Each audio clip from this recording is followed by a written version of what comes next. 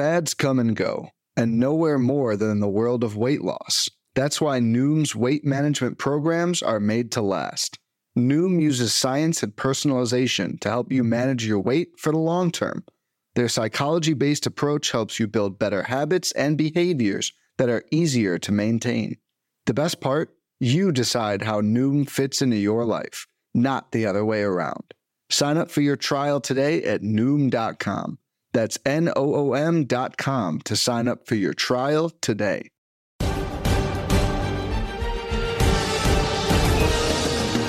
Welcome to Hacks and Jacks, a fantasy baseball podcast. I am Joe Galena. And as always, I'm joined by my buddy Scott Chu. How's it going there, Scott? It's going pretty good, Joe. You know, just doing the dad life thing, that kind of stuff. So it's going good. Actually, the late night, you know, actually I wake up now at 3 or 4 a.m. It's a great time to check baseball things because it's all over, right? Here on the East Coast. Especially with games going faster, it doesn't even need to be this late, but that was always the thing is I never got to see the end of like the West Coast scores. Had to check in the morning. Now I wake up at 3 or 4 a.m. They're all done. You wake up 3, 4 a.m., watch Quick Pitch right on the MLB Network, and watch all the highlights. Or I don't know is KBO going on right now because they have a big time that's difference, a good right? idea. Oh, that's a good idea. So, all right. Well, glad to see that everything's working out. You look. You actually look well rested for a guy that's juggling. The two twins. Not 4.5 hours twins. of sleep, man. I said two twins. How silly. Yeah. There are two of them. Yeah. I got 4.5 hours of sleep. I'm fresh as a daisy. This is as good as it gets. There you go. All right. Hey, I've noticed that your Tigers are feisty this year. They're great. Yeah. Well, if you'll recall back in April, that was a long month. They were just horrible. And I've mentioned this before. It's tough because especially this early in the season, we will often see the worst of something and just be like, oh, it's over. They're never going to be good again. Or we'll see the best of something and be like, they're contenders. I mean, the Pirates and the Tigers have really done a good job, like sort of swapping places. Pirates started out just hot as can be and then went super, super cold. Tigers started out super, super cold. Now they're super hot. Neither team is really a contender. They're both trying to, I think, finish in the middle of their division. But I mean, that's the nature of early season. Right now, it's evening out a little more. Right. I mean, what you're also going to see in your leagues even is, in Tout, I'm in the 15-team mixed auction and I was on top by like 20 roto points for the first whole month of the season. And now I'm in fourth because my team was overperforming. I knew that it was. I've had some guys go down on injury and now it's evening out. This doesn't mean everything's terrible, right? I mean, it has been terrible for that team for 2 weeks, but it's just, this is what the downtimes look like. And my goal is not to stay first place all season. It's to try to be there at the end. Right. So right now I just need to stay in striking distance, make moves that keep me there. And that's sort of it's a nice metaphor for how this all works. Right. Like you start out real hot, you might get real cold. That doesn't mean give up. It just means, change your goals a little bit because it's May, not September. Yeah. I'm getting smacked around this week in my Tout league. I started out really good. Like you said, you have to be top 6 to make the playoffs in my head-to-head Tout Wars league. But defending champ Frank Stanfield, 2-time defending champ, is smacking me around this week. My pitching just fell apart for this week. But you know what? There's always next week. So it looks like, what's weird about it, Scott, is that the standings, they update so quickly. So now it already has me down as losing this week, even though we have basically, by the way, we're recording this on Sunday, May 21st, but we have a full slate of games that have yet to be played. And there's no way I'm going to catch Frank this week, but it already has me as losing. And I started the week in 3rd place. Now I'm down to 5th place. So still, if the season ended today, I'd make the playoffs, but it's a long season and I could easily fall out of it or I could stay in. So just going to try to fight it out, Yep. Frank's your former co-host, if I recall, right? Yes. Yep. Frank and Mike Florio, we did a show for the Fantasy Sports Radio Network, and now he does the CBS baseball podcast. He's really does a great job with that. Yeah, nice guy, real big shot now, right? Like he's at the top of the game. Yeah, I knew him when. yeah. But I mean, that's actually one of the fun things about doing. I won't take too much time with this, but like one of the fun things about doing this online now is like, if you recall way back in the day, you had to pay for these live updates, right? Like Yahoo had Stat Tracker, you had to pay. And like, I was getting called every evening by folks like, where am I in the standings now? Because I paid the $10 a month for Stat Tracker, right? Like, God forbid you go back further and you had to like check the box scores the next day. Now it's like, now I know that I stink so fast, right? Like it happens, I get to see it in real time. Yeah, you get the notifications on your phone, right? And unfortunately, I check my phone all too often and I find out that I'm getting smacked around, like I said, by Frank this week. But we'll see. We'll see how things go. But this week, figured that maybe we talk about some of the young budding fantasy superstars that have been getting called up recently. We had another couple this week, and some are on their way, and some are already here. So just get your take on that. And why don't we start with Matt McLain, who got called up by the Cincinnati Reds this week, has started 4 games at shortstop for them, and batting at the top of the order, batting second. High walk rates in the minor leagues, good power and speed combination, gradually increases fly ball rate in the minor leagues. It's taken over for Jose Barrero, who's been playing some outfield while McLain's been playing this week, and Kevin Newman had played some shortstop for the Reds. But I'm liking the rest of season projections that I'm seeing. Steamer has him for 14 home runs and 9 stolen bases the rest of the way. What do you see going forward for McLain? Do you like him?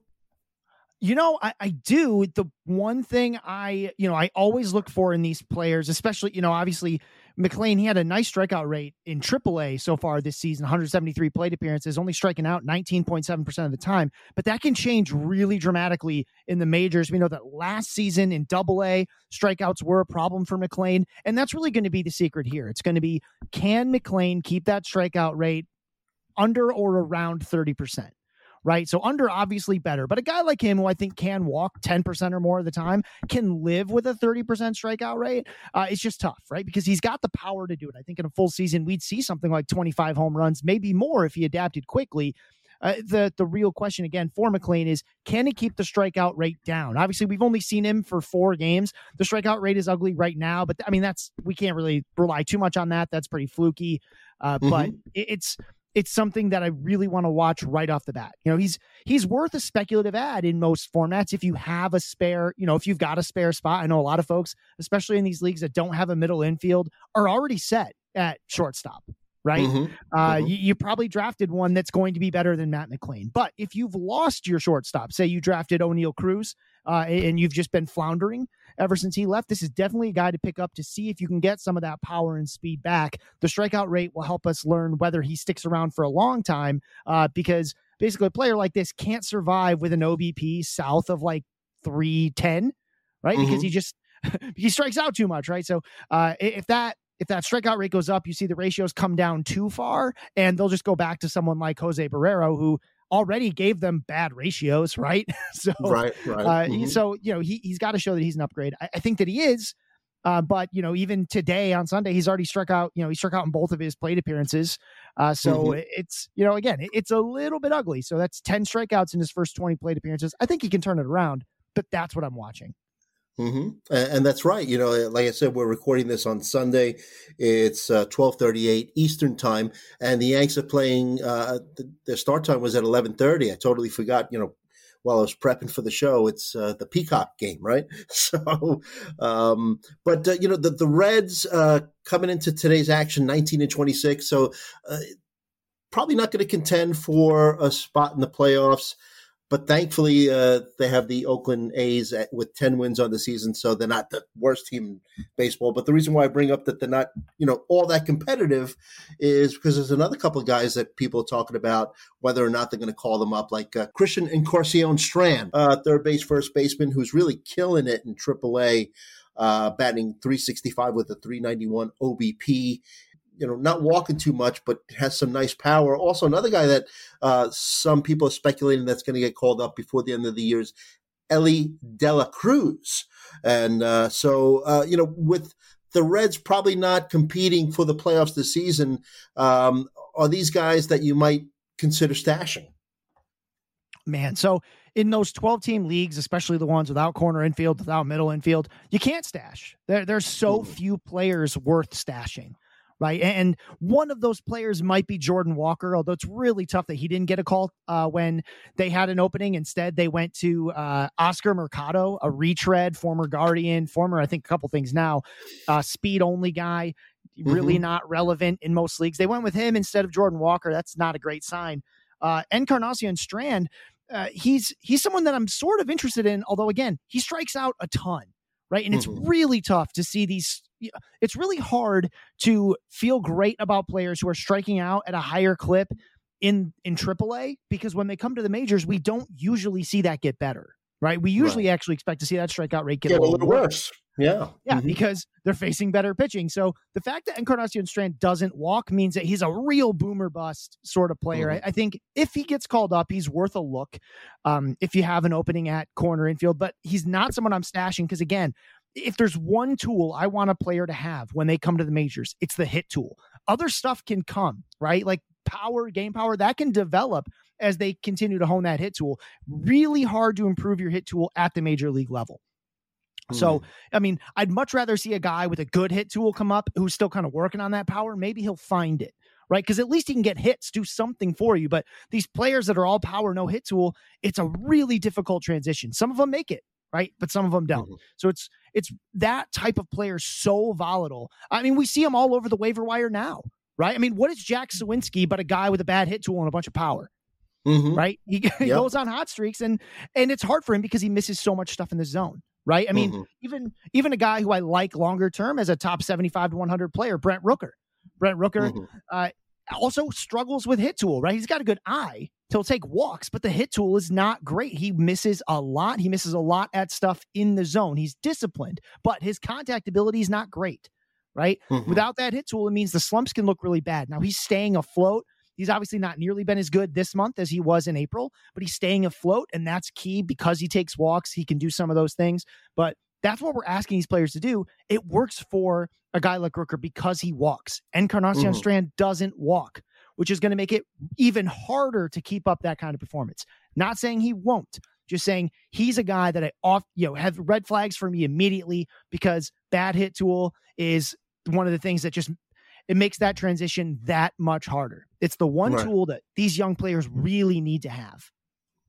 I think the guys that you just mentioned, Rooker, and we just talked about Strand, I guess they also have the slight benefit of, playing for or getting called up to play for teams that aren't expected to compete for a championship, right? So those particular teams might be a little bit more patient and let them develop, and you're right, Encarnacion Strand, 25.5% K rate, and very easily could jump up to 30 once he hits the big leagues. But and it's been worse here in May, right? Now he started out super duper hot, and that's keeping that strikeout rate looking a little better.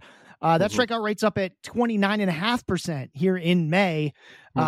He's gotten a little bit better the last few games, but those strikeouts are just killer because again, AAA, the level of pitching, I mean, the jump from AAA to the majors in terms of the starting pitching you face is incredibly dramatic, right?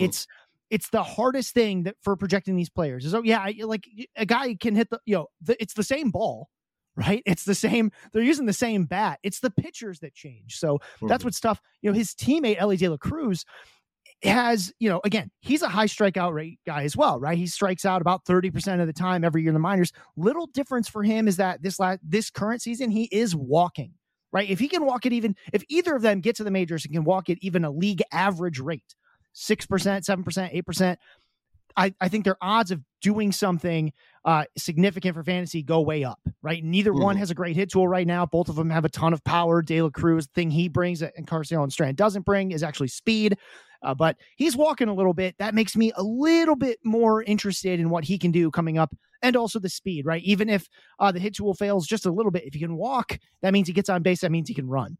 Mm-hmm. But looking at his strikeout rate, you're right with Elly De La Cruz. He's walking, a lot more, almost 13% right now in AAA. But you look at his strikeout rates over the past few years in the minor leagues; they've been slightly over 30%. So, wow. I will say though, Elly De La Cruz, he's actually been really, I favor him much more than Encarnacion Strand, if only because this month, the month of May, Elly De La Cruz walking 16.9% of the time, striking out only 21.7% of the time. There you so, go. That's getting pretty close to 1-to-1. Yeah. So, even that's just game logs, but still, he is tearing, not only is he hitting the ball hard, but he's taking the walks, he's bringing the strikeouts down. That's what his team wants to see. And Elly De La Cruz, unlike Encarnacion Strand, Elly De La Cruz on the 40-man roster already. So another reason he could get a call. Obviously, his spot has to open up because he plays third base, shortstop. So, I'm not sure there's a spot there for him right now. But if he gets called up and he's still showing this kind of plate discipline, I think you have to make it a high level. That would be a guy who borderline stash, right? Because this is also one of the top overall prospects in baseball, Elly De La Cruz. So he's close to the stash line, but still stashing guys in standard leagues just doesn't work. No. How about the Mets? Mets been a little disappointing, playing 500 ball, and they called up Mark Vientos this week.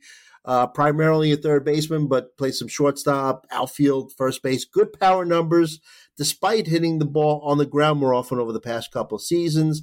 Has hit for a decent average in the minor leagues, 277, I think, career batting average in the minor leagues. Do you think he's going to get enough playing time in this Met lineup to make him worthy of a roster spot on your fantasy team?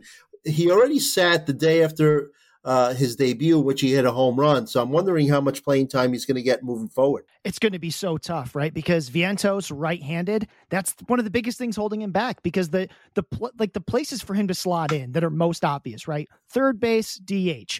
Guess who the Mets use there? Brett Baty, who's a lefty and a rookie. Really highly regarded rookie at third base. So he's lefty. And the DH, Daniel Vogelbach, who continues to, keep getting starting gigs. He's their, starting DH because he's left-handed, right? And this lineup doesn't have a whole lot of other ones, especially left-handed with power. The two they have in the lineup that are pure left-handed hitters are Nemo and McNeil, right? The two of them together might not get to 20 home runs. So they want left-handed power in the lineup, and that the places they can get it are third base and DH, which is where I would have pegged Vientos to play. So it's going to be just really, really tough for him, I think, to get enough playing time to matter. He's worth watch listing in the event that he can get some regular run, right? But that's going to be hard to do. Mm-hmm. Yeah. Mets, like I said, have had their struggles. One guy in particular, I know he wasn't even on our list of players to talk about, but what have you been doing with Lindor this year on the hitter list? Mostly keeping him where he is. We see this from Francisco Lindor. He goes through these slumps, right? And every year we talk about it, like, is it done now? Is it done now? Even last season, that's what we saw. We saw Francisco Lindor have these longer slump periods. You look at the rolling charts, you see him on there, right? He doesn't hide them.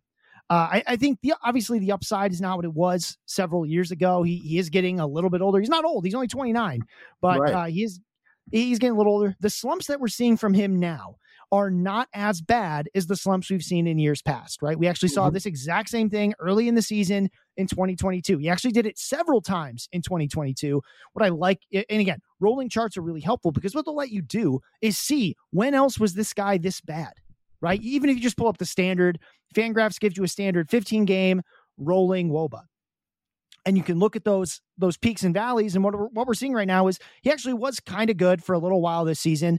And then, of course, he's had this slump. But this slump, it's nothing compared to what we've seen. It could get way worse, right? I like, if he turns this around now, it's a good sign for me because that means maybe the floor isn't as low as it's been in other seasons, right? And the overall stat line looks bad because really he's got one peak and kind of two valleys. He started the year poorly, and then he had a nice little spike, and then he goes back to, playing a little poorly, but that's just, that's going to balance out. Check again even by like mid-June, the stat line might be right back to what we expect, right? Because that's the type of player he is. I mean, we've already seen this with so many players. Maybe not so many, but Lewis Robert comes to mind, right? Lewis Robert was horrible for the first month of the season, then decided not to be horrible anymore. He was the best hitter in baseball for 2 weeks. Everything's evened itself back out.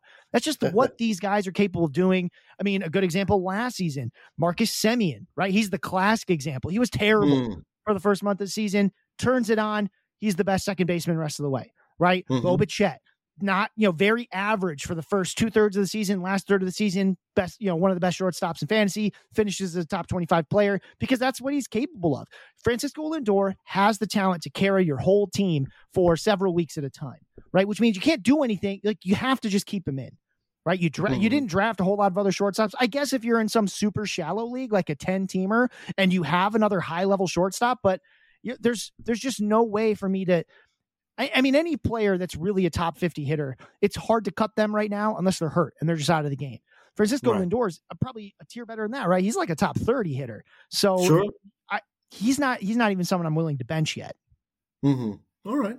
So why don't we take a quick break here? Our focus is on young fantasy superstars in the making, at least we hope, but we're going to be talking about a couple that have really been slumping really badly. Gunnar Henderson, Michael Harris, and we'll talk about them right after this. When it comes to weight management, we tend to put our focus on what we eat, but Noom's approach puts the focus on why we eat, and that's a game changer. Noom uses science and personalization so you can manage your weight for the long term. Their psychology-based approach helps you build better habits and behaviors that are easier to maintain. And they help you understand the science behind your eating choices and why you have those cravings. Noom's personalized courses are easy to follow and will help grow your confidence with tools you can put into practice on day one. The best part? You decide how Noom fits into your life, not the other way around.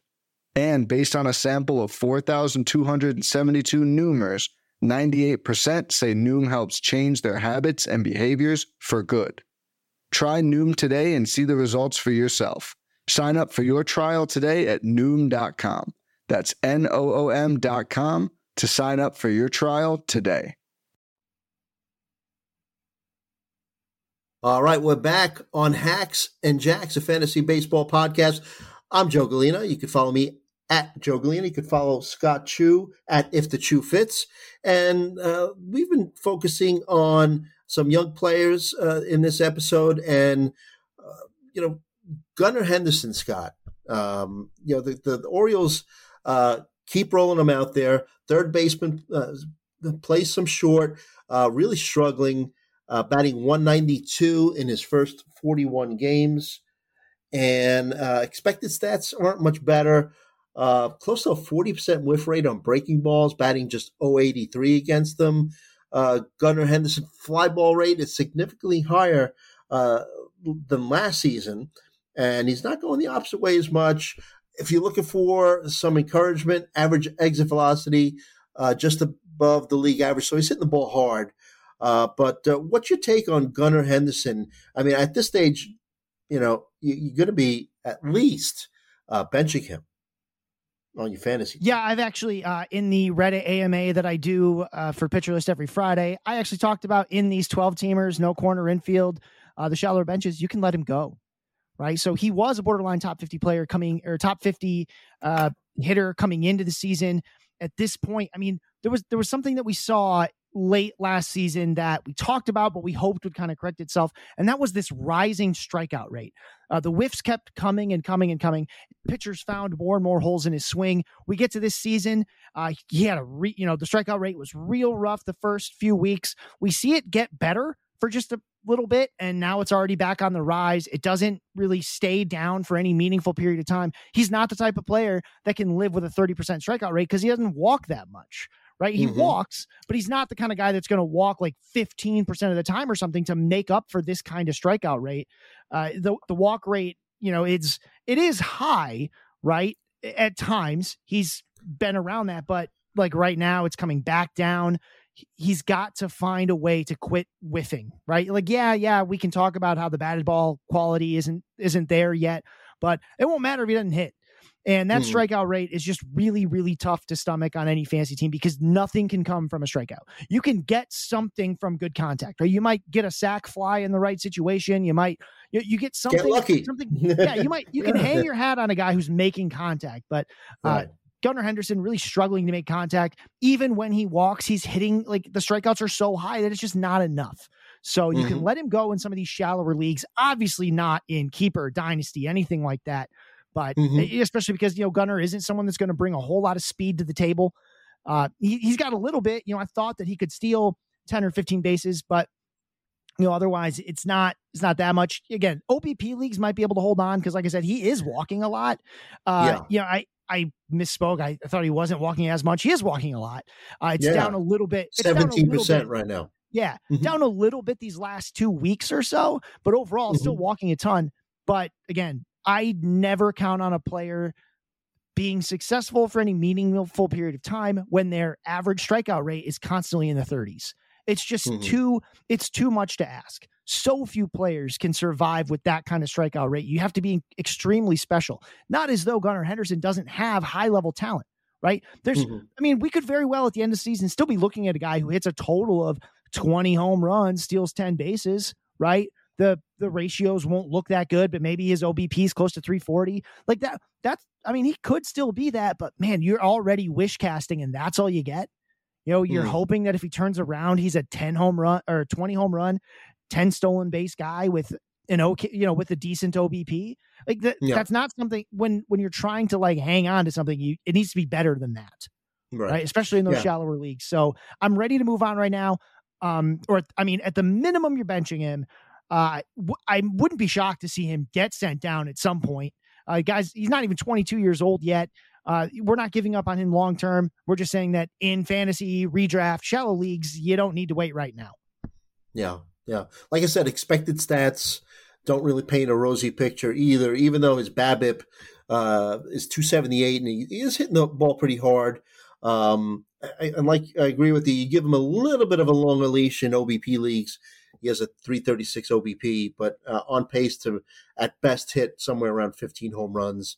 And at this stage, a little less than 10 stolen bases. So, you kind of read my mind because, it's kind of guy that you think that maybe, when you're looking at player news, all of a sudden his name pops up as somebody who gets sent down to AAA. And that might just be the best thing for him, just to, get a little reset going. But, I'm glad you mentioned his BABIP though, because I've seen that come up in a couple conversations. I saw it come up a little bit in the last few Reddit AMAs.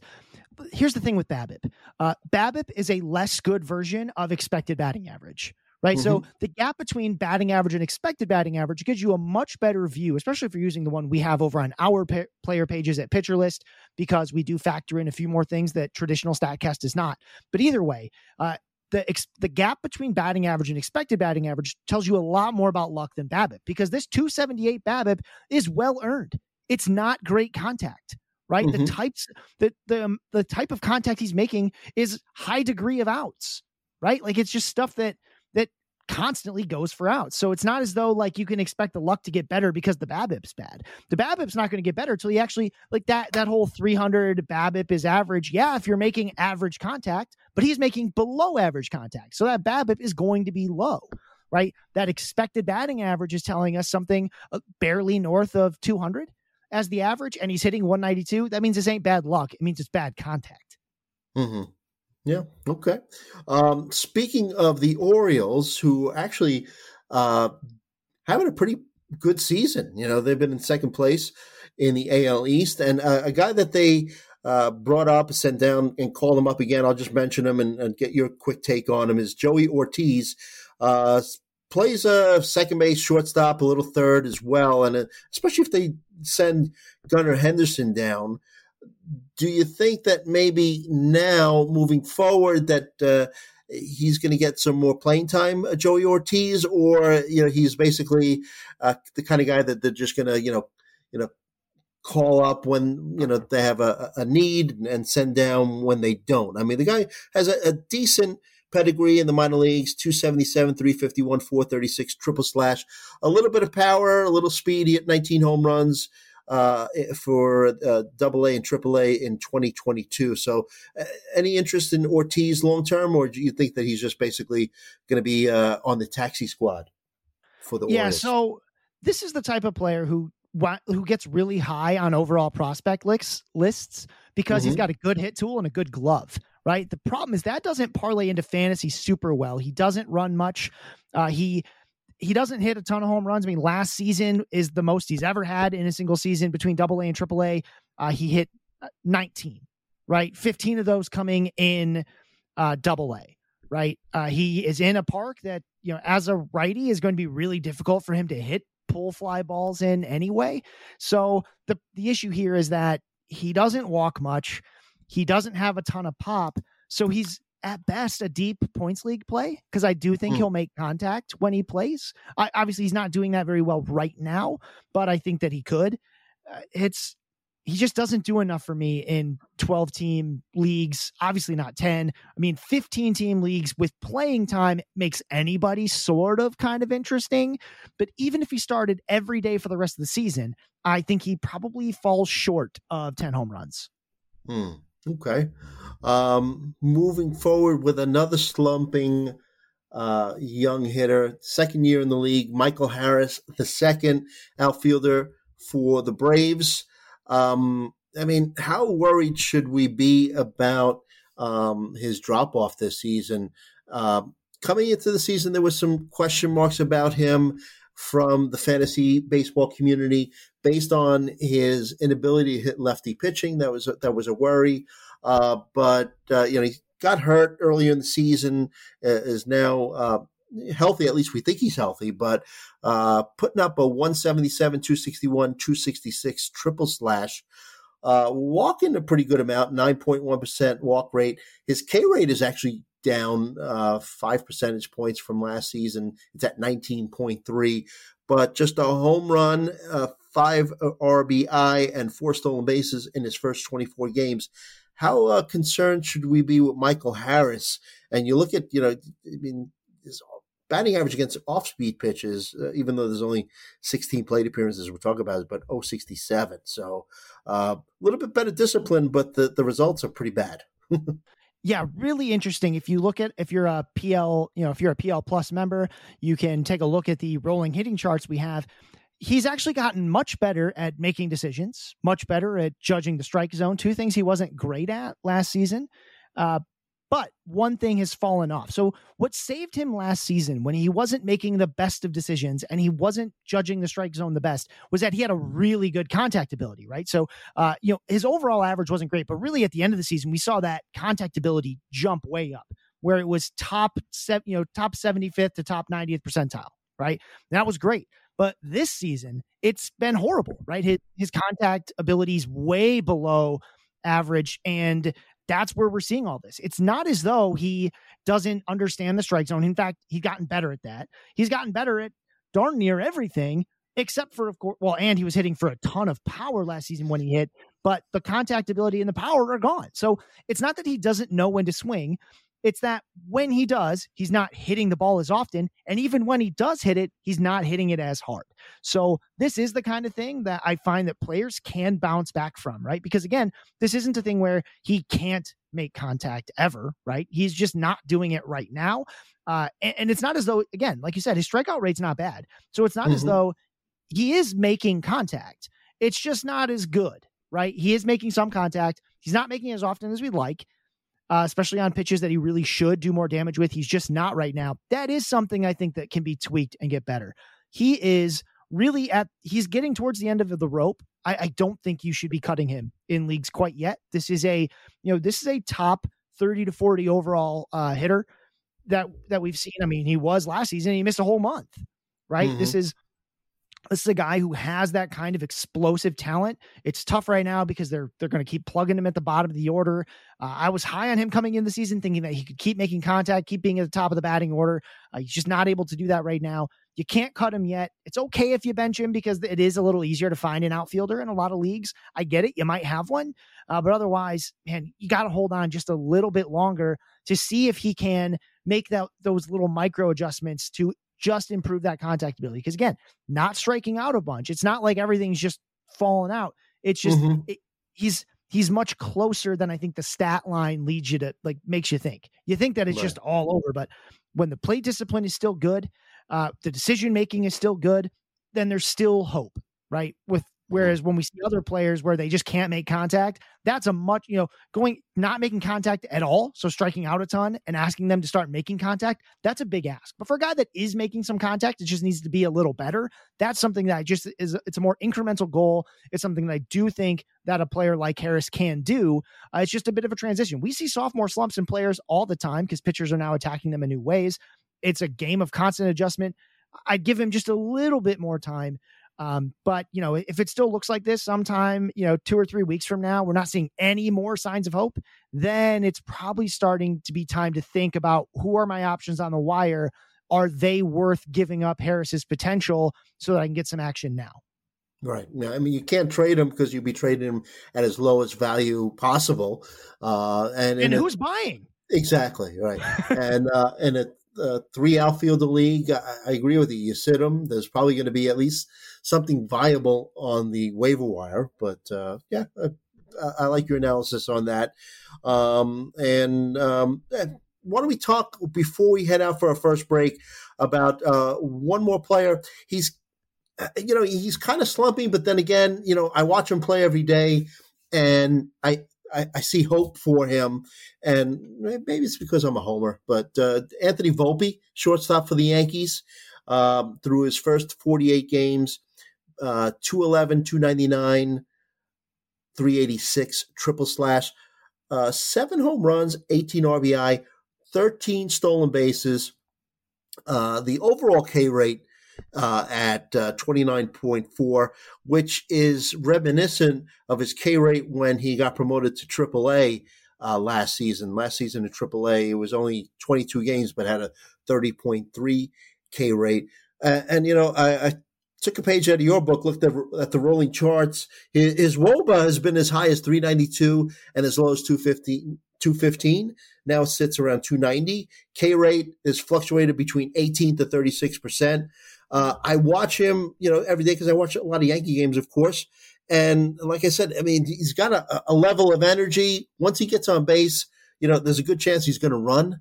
But what do you think in terms of what you've seen so far and taking a look at the stats in terms of his long-term viability, at least for the rest of the season?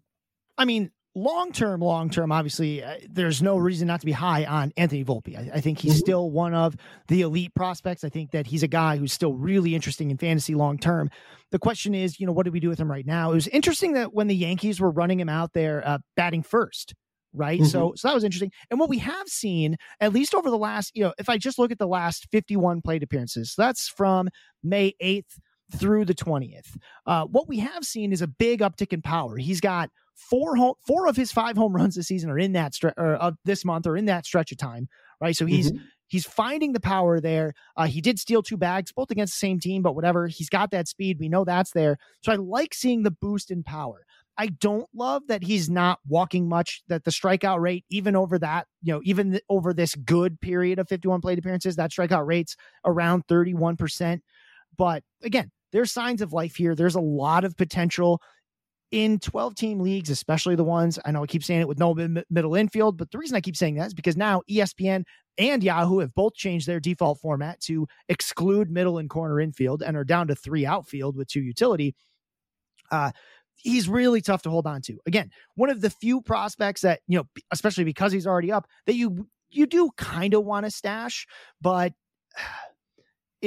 shortstop is a tough position to do that with, simply because we keep seeing all these great shortstops be out there. It's a really deep shortstop pool, even with injuries to the position so far this season.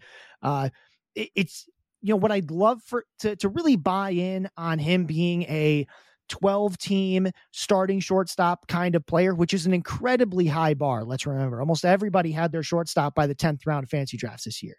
To make that leap, I'd love to see him bat first more or something, right? He's back down to 6th or 7th. That's as low as I really think you can go. But man, if he can get back towards the top of that lineup, and I think that's just making a little bit more contact. I mean, just that strikeout rate will get better. It's just, again, like you mentioned, that he was already striking out that much in AAA. Not ever before that, though. So in Double-A and before, he had really good strikeout rates. I think this is just a matter of hasn't played that many games. Combined in Triple-A and above, he's still only at, 70 games played? So there's still time, I think, to make this adjustment. I think if he can get, if we're looking at that strikeout rate sitting more at like 25%, I think all of a sudden it's a player who ends the season. I mean, this is a guy who has the kind of talent who could end the season with 20 home runs and, 30 to 35 stolen bases, right? I mean, that's that level of player. It's one of the reasons you want to hold on to Volpe if you can, because the guys on the wire ain't that good. Right. They're not going to show you that kind of upside. I mean, even rest of season, if you talk about 15 home runs, 20 stolen bases, I think that's there. I think that there's that talent, but the first thing we need to see is that strikeout rate come down. Yep. Okay. Good stuff. So let's take another break here. And when we come back, I'm going to take a look at some of the younger players that have been trending up, being watched in leagues and being added in leagues as well. We'll talk about them right after this. All right, we're back. Hacks and Jacks, a fantasy baseball podcast. Joe Galena and Scott Chu. We're talking about young budding fantasy stars and their long-term viability, rest of season viability. Few guys that have been added recently, Scott, and getting some attention. And your favorite team, the Rockies, has a guy, Brenton Doyle, been playing center field for them. In his first 21 games of the season, 4 home runs, 12 RBI, 6 stolen bases with a 246, 281, 508 triple slash. Past 7 days has hit 3 home runs, 7 RBI, batting .350. I'm interested, but on the other hand, I look at his strikeout rates and they kind of scare me. I mean, he's barreling the ball a ton, 17%, but are the strikeouts going to do him in? Man, that's such I keep saying it. It's a razor thin margin of error, right? He needs every batted ball to be of the utmost quality because he's not walking right now. He did walk in the minor leagues in 2022 and in 2023, for his brief time in the minors. But with a below average walk rate and a above 30% strikeout rate, I know I'm a broken record, but it's just really hard to succeed that way, especially on a team who has to constantly change their hitting environment. The Coors effect goes both ways, right? So as much as it helps you at home, it hurts you on the road because everything moves more. So I'm not a fan. I mean, if you want to stream him at home, I think they've got some home games this week. Okay. Go for it. Yeah, sure. He's hot and he's in Coors, right? Great. But as far as if you've got some of these struggling outfielders, you're sure as heck not even considering adding Brenton Doyle to cut Michael Harris, get out of here, right? Or even Gunnar Henderson, who I said is droppable, not for Brenton Doyle, right? So he's a streamer in 5 outfielder leagues because he's hot right now, but he's just one of these players that I don't think we're going to be talking about much as soon as June. Right. Okay. Another guy that's been pretty hot. Can play second base, third base, outfield, might be eligible in all 3 of those positions depending on your league settings.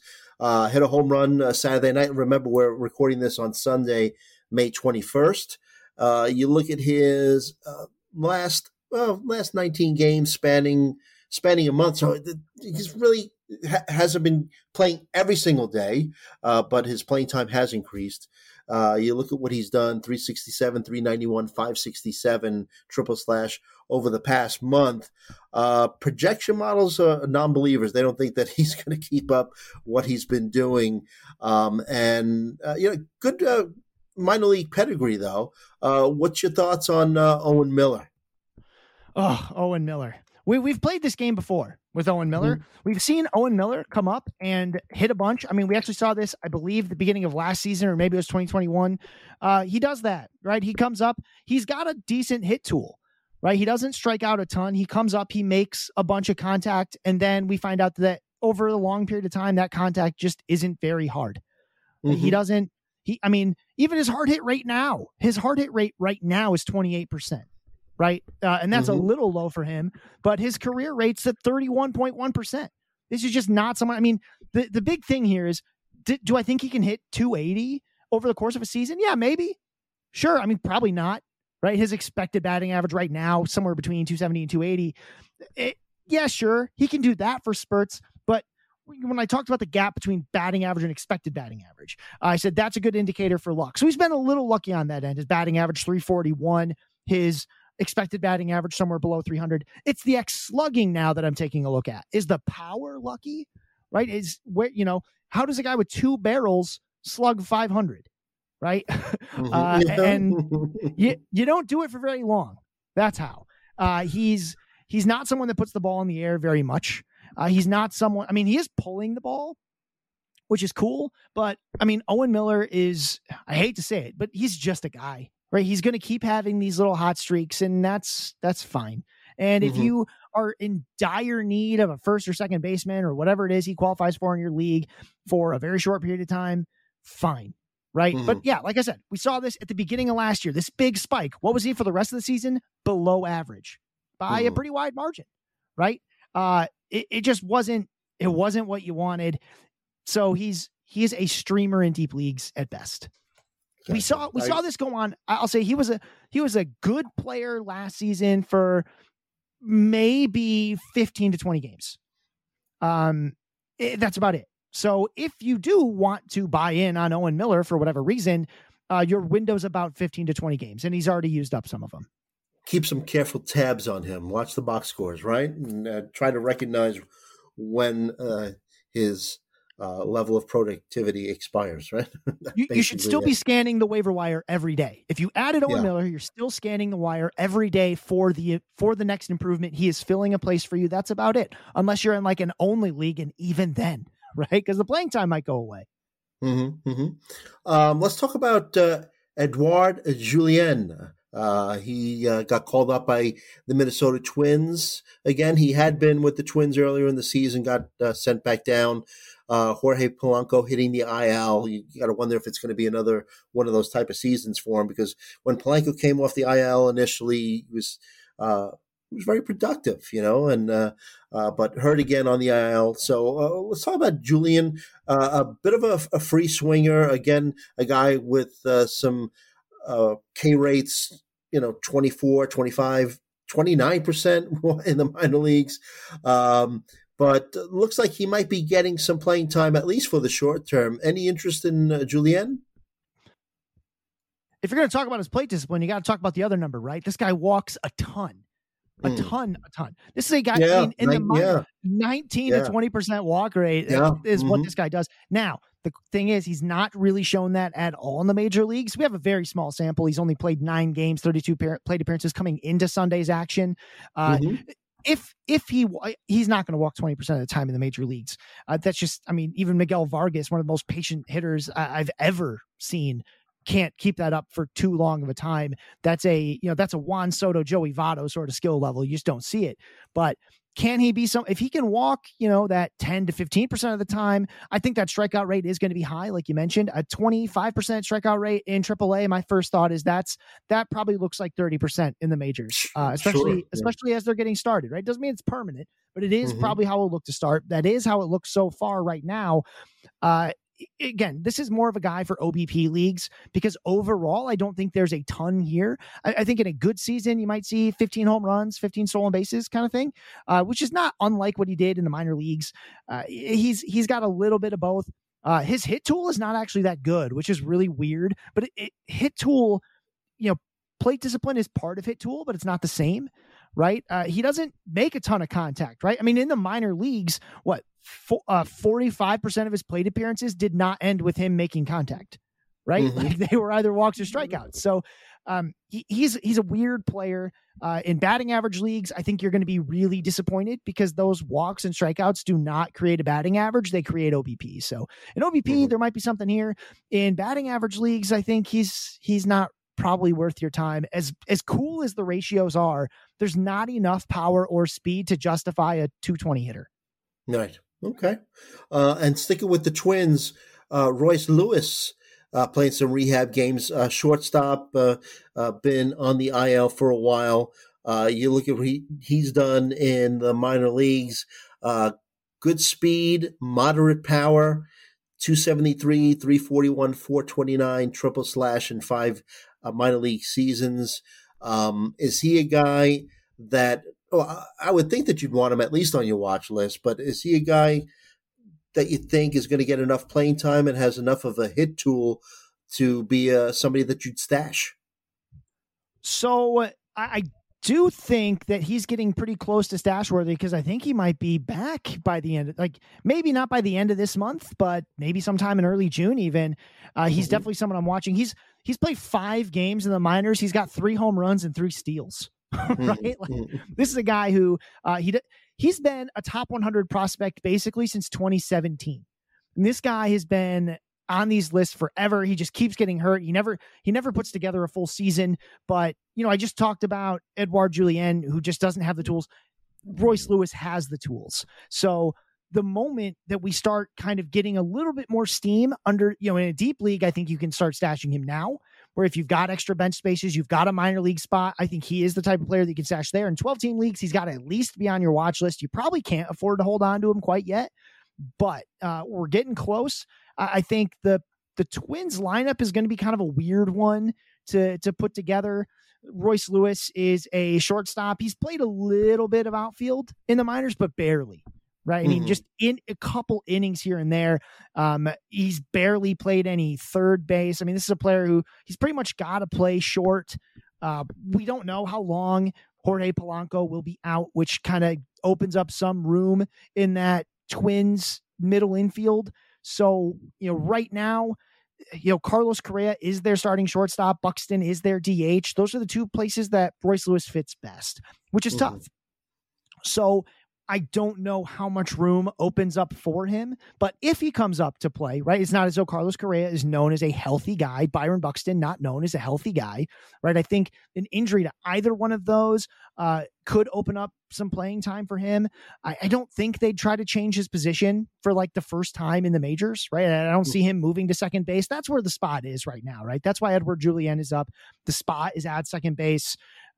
But I do think Royce Lewis is definitely someone who will be on your radar if we find out he's going to play. And that's the reason I'm saying hold off in the shallower leagues, because even if he gets called up, we don't know how much he'll play, right? He doesn't have it was easy to see playing time for Alex Kirilloff. It was easy to see playing time for Edouard Julien right now at second base. It's not easy to see where a shortstop gets in here. They did not pay Carlos Correa to platoon him.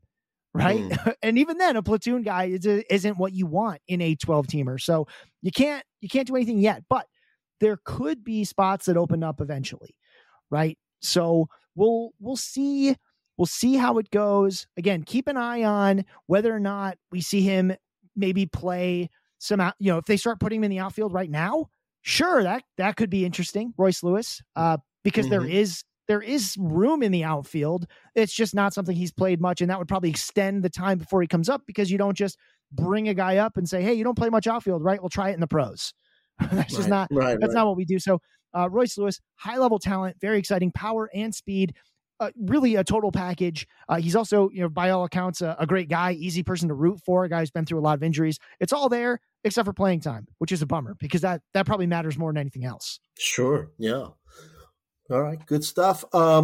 Let's move on to, before we end this podcast, a couple guys I just wanted to talk about, and they're not necessarily, rookies or young guys. Let's talk about Jake Burger, who's 27, middle-aged fantasy guy, I guess, right? But been getting a ton of helium, playing some third base for the and DHing it as well, right, for the White Sox, but having a tremendous week. And like I said, just getting a lot of attention on the season. 10 home runs, 23 RBI, batting .292 with a .354 OBP. Are you buying the hype on Jake Burger? I'd gladly pay you Tuesday for a hamburger today. I think he's a great streamer for right now. If you need power and a corner infielder, I think probably there's a couple things that are sort of working against him. We'll start with playing time. He's got it right now, but by all accounts, Eloy Jimenez is getting better, right? He's getting healthy again. When he comes up, that eats up the DH spot, right? Which then where does Jake Burger play? Do they start benching Yoan Moncada? Even if they do, which I doubt, Jake Berger then is a platoon player, right? There's just not anywhere for him to play when Eloy Jimenez comes back. And that's a problem, right? Because, I mean, Gavin Sheets is a guy who maybe like Berger could platoon with if they want to try him out in the outfield, but I doubt it. It's that, I mean, that's the biggest wet blanket for Jake Berger is there is going to come a time, probably within the next week or two, that playing time maybe dries up a ton. Yeah, sure. You can say, well, anyone hitting this good is going to have to stay in the lineup, but not at the expense of Eloy Jimenez, right? They think that he'll come in by the end of this week, right? You're listening to this on Monday.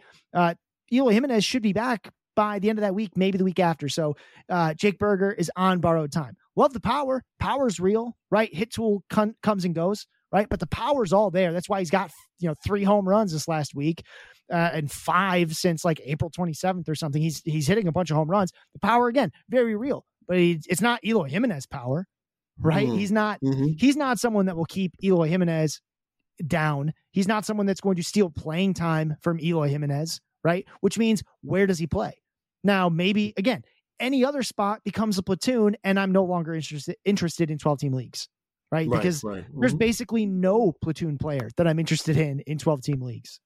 Let's talk about another middle-aged fantasy guy and connected to a younger fantasy player as well. But Taylor Ward coming into this weekend, 46 games played, 227, 303, 320, triple slash, 4 home runs, 17 RBI.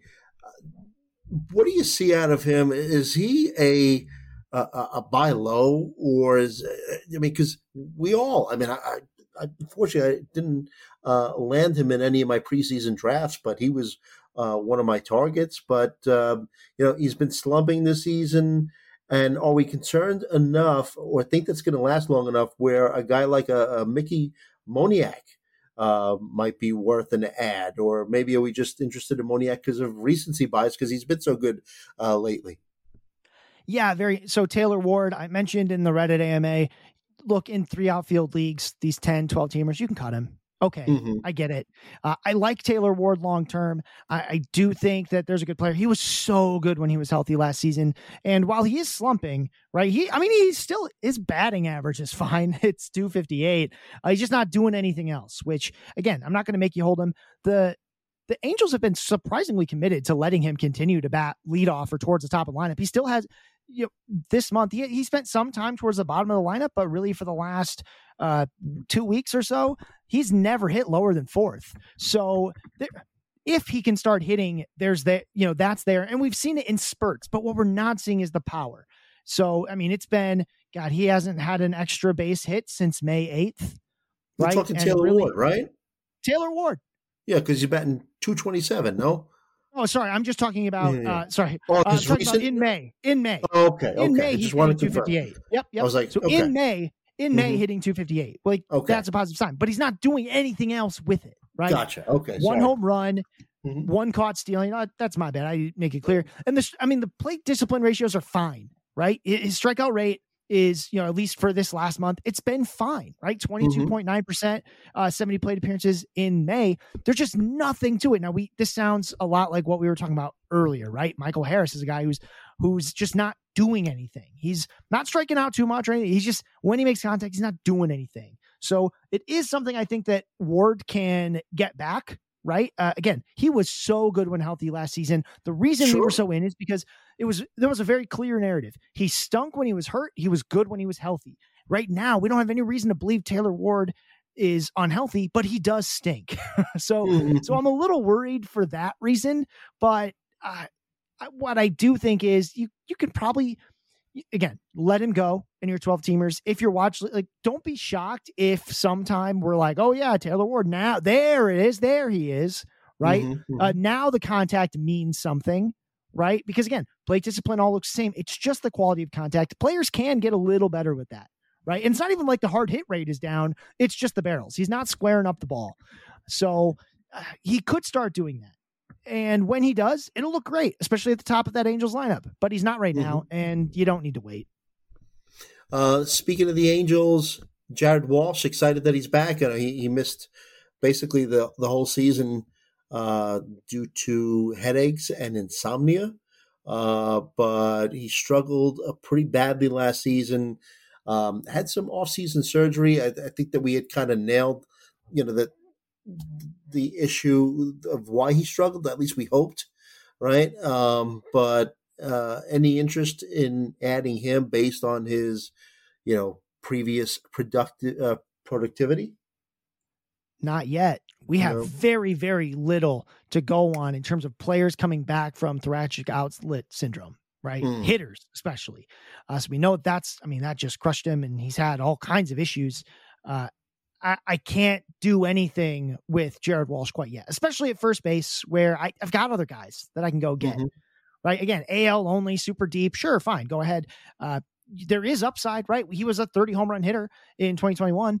This is a guy who's close to 30 home runs. I mean, this is a guy who can do that, but we've now only got the one good season to go on. We're 2 years removed from it, and he's coming off of a bunch of very serious injury concerns, right? So, look, maybe there's a good storyline here, but it's going to be something you have to wait to see for that to unfold, right?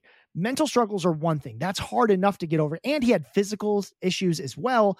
Not a doctor, but I know that stuff is really hard to come back from. So it's really a wait and see kind of thing.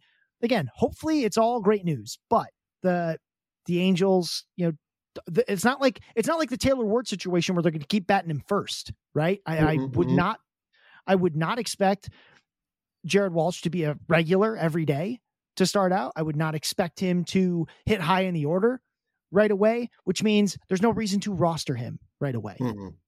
Gotcha. Okay. Because I have him on my tout league, and he's coming off the DL. I don't know. I guess, my first baseman there, and now this wasn't on the rundown, but I'll ask you, Andrew Vaughn, 5 home runs, 31 RBI, maybe a 250 batting average. I mean, he's kind of been disappointing. So, it's kind of like the lesser of two evils at this stage, right? Well, so the big difference between the two, of course, is that Andrew Vaughn plays every day. Right? Yeah. And Andrew Vaughn, he's going to do some stuff. He's still got a shot to break his career high in home runs. Granted, that's 17, right?